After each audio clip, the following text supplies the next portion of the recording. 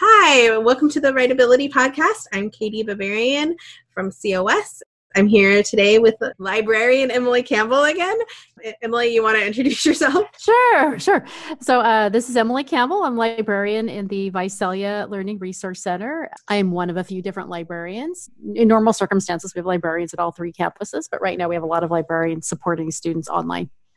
Yay! And today we're going to talk about Wikipedia. When we talk about research and when we talk about different web sources, I think it's a thing that comes up a lot. Emily, no. That's not the question I'm going to ask. I was going to be like, were you taught to use Wikipedia? But I think you're too old. It wasn't around there. Yeah. It wasn't. Yeah. I do remember being told not to use it. Really? Yeah. Okay. Yeah. Okay. But we're going to talk about Wikipedia because a lot of students are told not to use it. But do you use Wikipedia in your daily life? I definitely use Wikipedia in my daily life. I use it to look up just kind of random facts. If I need background information about something, I use it fairly often, I would say.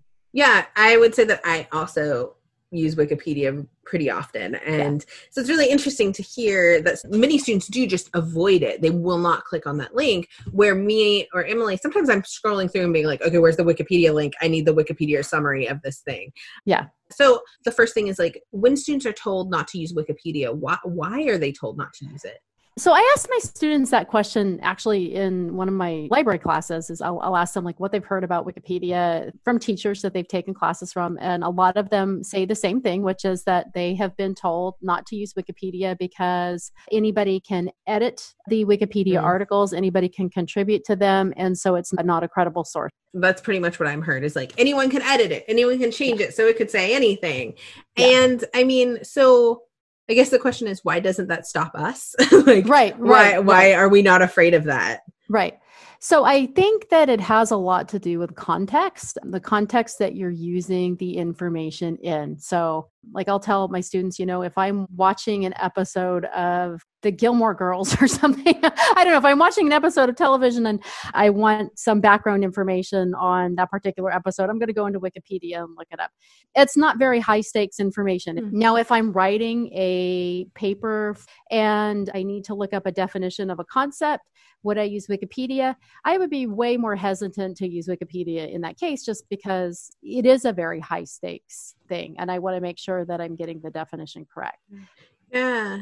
So for me, I feel like I use it most for background information. And even when it is controversial issue, I kind of personally trust a community more than I trust one individual. Yeah. So for example, if you go to the Donald Trump page of Wikipedia and you look at the talk, they are arguing in that all the time, trying to keep their language non-biased. They're arguing, being like, well, can we really say that? Should we say that? Is that the correct language? Even stuff like I've seen conversations before, whether you should call undocumented immigrants or undocumented workers, or use, phrases like illegal aliens. And they'll talk about it in that talk. Right. To try to establish what is the most non-biased way to put this thing. Sometimes when you just get information from one person, you don't know how much that has been interrogated. You don't know how much bias. But if it's a really active Wikipedia page, people are fighting it out to be the most non-biased possible. One of the things I often do with students, I'll pick a page and change it. The last couple times I've changed the COS page, which last time I checked is pretty outdated. Someone needs to say we're not still on show cause. Oh, okay. Someone needs to go update that. Yeah, but I would go and add and I go here at the end of a sentence. And within minutes, I'd get a message back saying, stop vandalizing Wikipedia. Even though it wasn't a page that people were actively working on, there are people watching and working on that. I have to caveat all that with saying that I have read some articles and stuff talking about most Wikipedia editors are white straight men, overwhelmingly. So that bias is still there. There's not enough diverse voices in the editorials. But I don't know, for me, especially if I'm getting background information, I tend to trust a group. Right. No, I think you bring up some really interesting points about currency too, and how updated information is. So Wikipedia, I mean, I guess the way you could look at it as it sort of replaces what we used when I was growing up, which was print encyclopedias, right? Mm-hmm. Families would spend $2,000, $2,500, $3,000 on these Encyclopedia Britannica sets that sat in their living room. if they had the means to do it. And though that would be like the books, the authoritative books kids would use to write their papers and things like that. But those things, they get outdated, and you can't spend another $2,500 on an encyclopedia set once, we found out Pluto wasn't a planet or whatever. So what do you do? Well, I mean, one of the huge benefits of a platform like Wikipedia is that the information is probably a lot more current than the information that you're finding in a print source. And then the other thing, I mean, there's this kind of the issue of accessibility, which is those encyclopedia sets I talked about, not every family could afford them. You could go to the library to look at an encyclopedia, but you usually couldn't check it out. Wikipedia has the potential anyway to give free access to really anybody who can access the internet. In my view, it's kind of like where Wikipedia lacks in some of its perfection in terms of there are sometimes issues like, COS still saying it's on show cause. It's sort of balanced out by the fact that it really is giving more universal access to information. And yet, I tell my students not to quote it in papers. Right. So what's why? Well, I'm asking you why I do that, but I don't want them quoting Wikipedia. Right. There still are issues of authority with Wikipedia. There's not always a way to track down who an author of a source is. If you're in college and you're writing, you need to know that the person that you're quoting is a credible source. Yeah, that's I think how I feel. I think it's also just practice for the academic conventions of you're not supposed to use this, which I mean, we've talked about in other episodes, some of those can be really arbitrary. I tend to think and talk about Wikipedia as the starting place, not but a starting place. I know a story I often tell students is that when I was working on my thesis in grad school, I needed to read some of Stephen Hawking's A History of Time. Is that what it's called? I think I borrowed it from my brother-in-law and I started reading it. And I could not get through 5 pages. I was just physics, no, it was too much for me. And so I went and read the Wikipedia page about the book. It gave me the background information. It gave me the foundation into a subject I wasn't comfortable in that I needed to actually engage with the subject. And I think that is one of the really good ways in which you can use Wikipedia as part of your academic research. Right.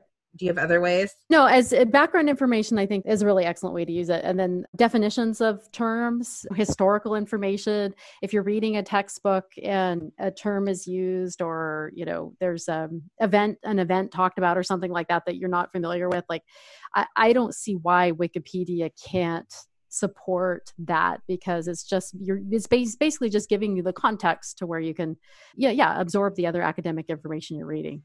The other place that I often encourage students to look is the references list of a Wikipedia page.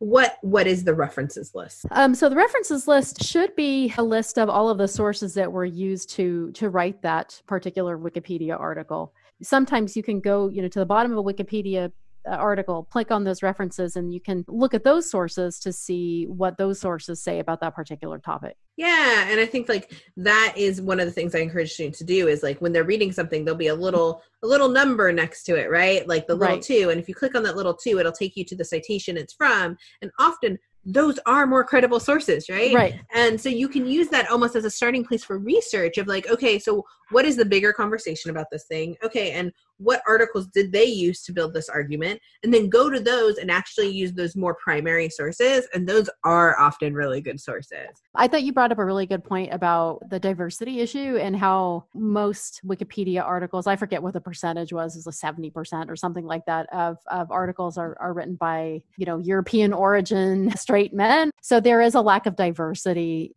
represented in what articles have been written. Sometimes there's a lack of diversity in how a topic is covered. And so one thing I would think of when you're looking at those references is could there possibly be references that need to be here that aren't? Are multiple people writing this from a perspective that's limited? So don't take those references as comprehensive of what that topic is. There still could be a lot of information out there that's helpful to know, but definitely as a starting point, I think it's a good place to be.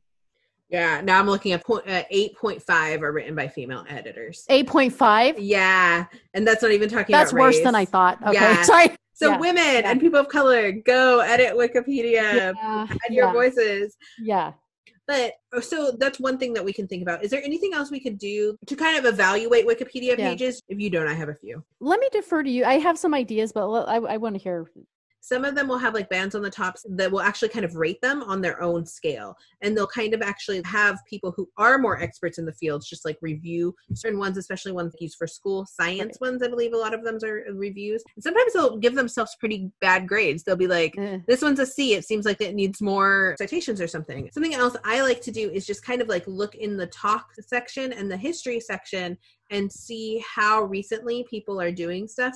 If no one's edited it in 5 years, like you may be like, ooh, is this a thing that I need to like, is this the right one? You can also do view history and you can kind of see how it's changed. And you can see like, okay, what changes have people made recently? Seeing how many people are working on it, how active that community is really going to help. Those are great points. I don't use the talk portion as much as I should. And again, I know a lot of students are like, well, I should find the .edu one. If you find a .edu just on a random school's website, sometimes you don't know who wrote that. You don't know how long ago it was written. You don't know what their personal bias is. Looking at talk and history is like a look behind the curtain. So. Yeah. Any last Wikipedia tips? Last Wikipedia tips. Don't cite it. You probably don't cite it. So it's like one of those things, like everybody uses it, but no one cites it, which is, it's stupid. It is. And what I was going to mention is that if you need background information that you can feel comfortable citing, the library has a couple of, they're like encyclopedia databases. So it's basically, I always call it Wikipedia you can cite. They're called Credo Reference is one, and then Gale Virtual Reference Library is another. There's a couple of other ones, but those are the two like big ones that students tend to use. And those. How do we find those? So those, on the website? Just go to www.cos.edu/library. Click on academic databases. There should be a list of like 77 databases. You'll just look for those two. So there's a Credo and Gale Virtual Reference Library. So nice. Yeah. Good. I did not know that. Thank you. Yeah. It's a lot of times it's very similar to what you might see in a Wikipedia article. So some articles can be, but like I said, you can cite it. Thank you. Yeah. Thanks, Emily. I think we're good. All right. Thank you so much for your time. If you need to contact either of us, we're in the COS directory. You can find librarians and library resources at the website Emily actually just mentioned. Yeah, so cos.edu/library. If your students listening and there's something in particular you want any of us to talk about, email me and I will make that happen. I eagerly await student emails. Yeah, subscribe to this podcast if you want. And thanks, guys. Thanks, Emily. Bye. Thank you.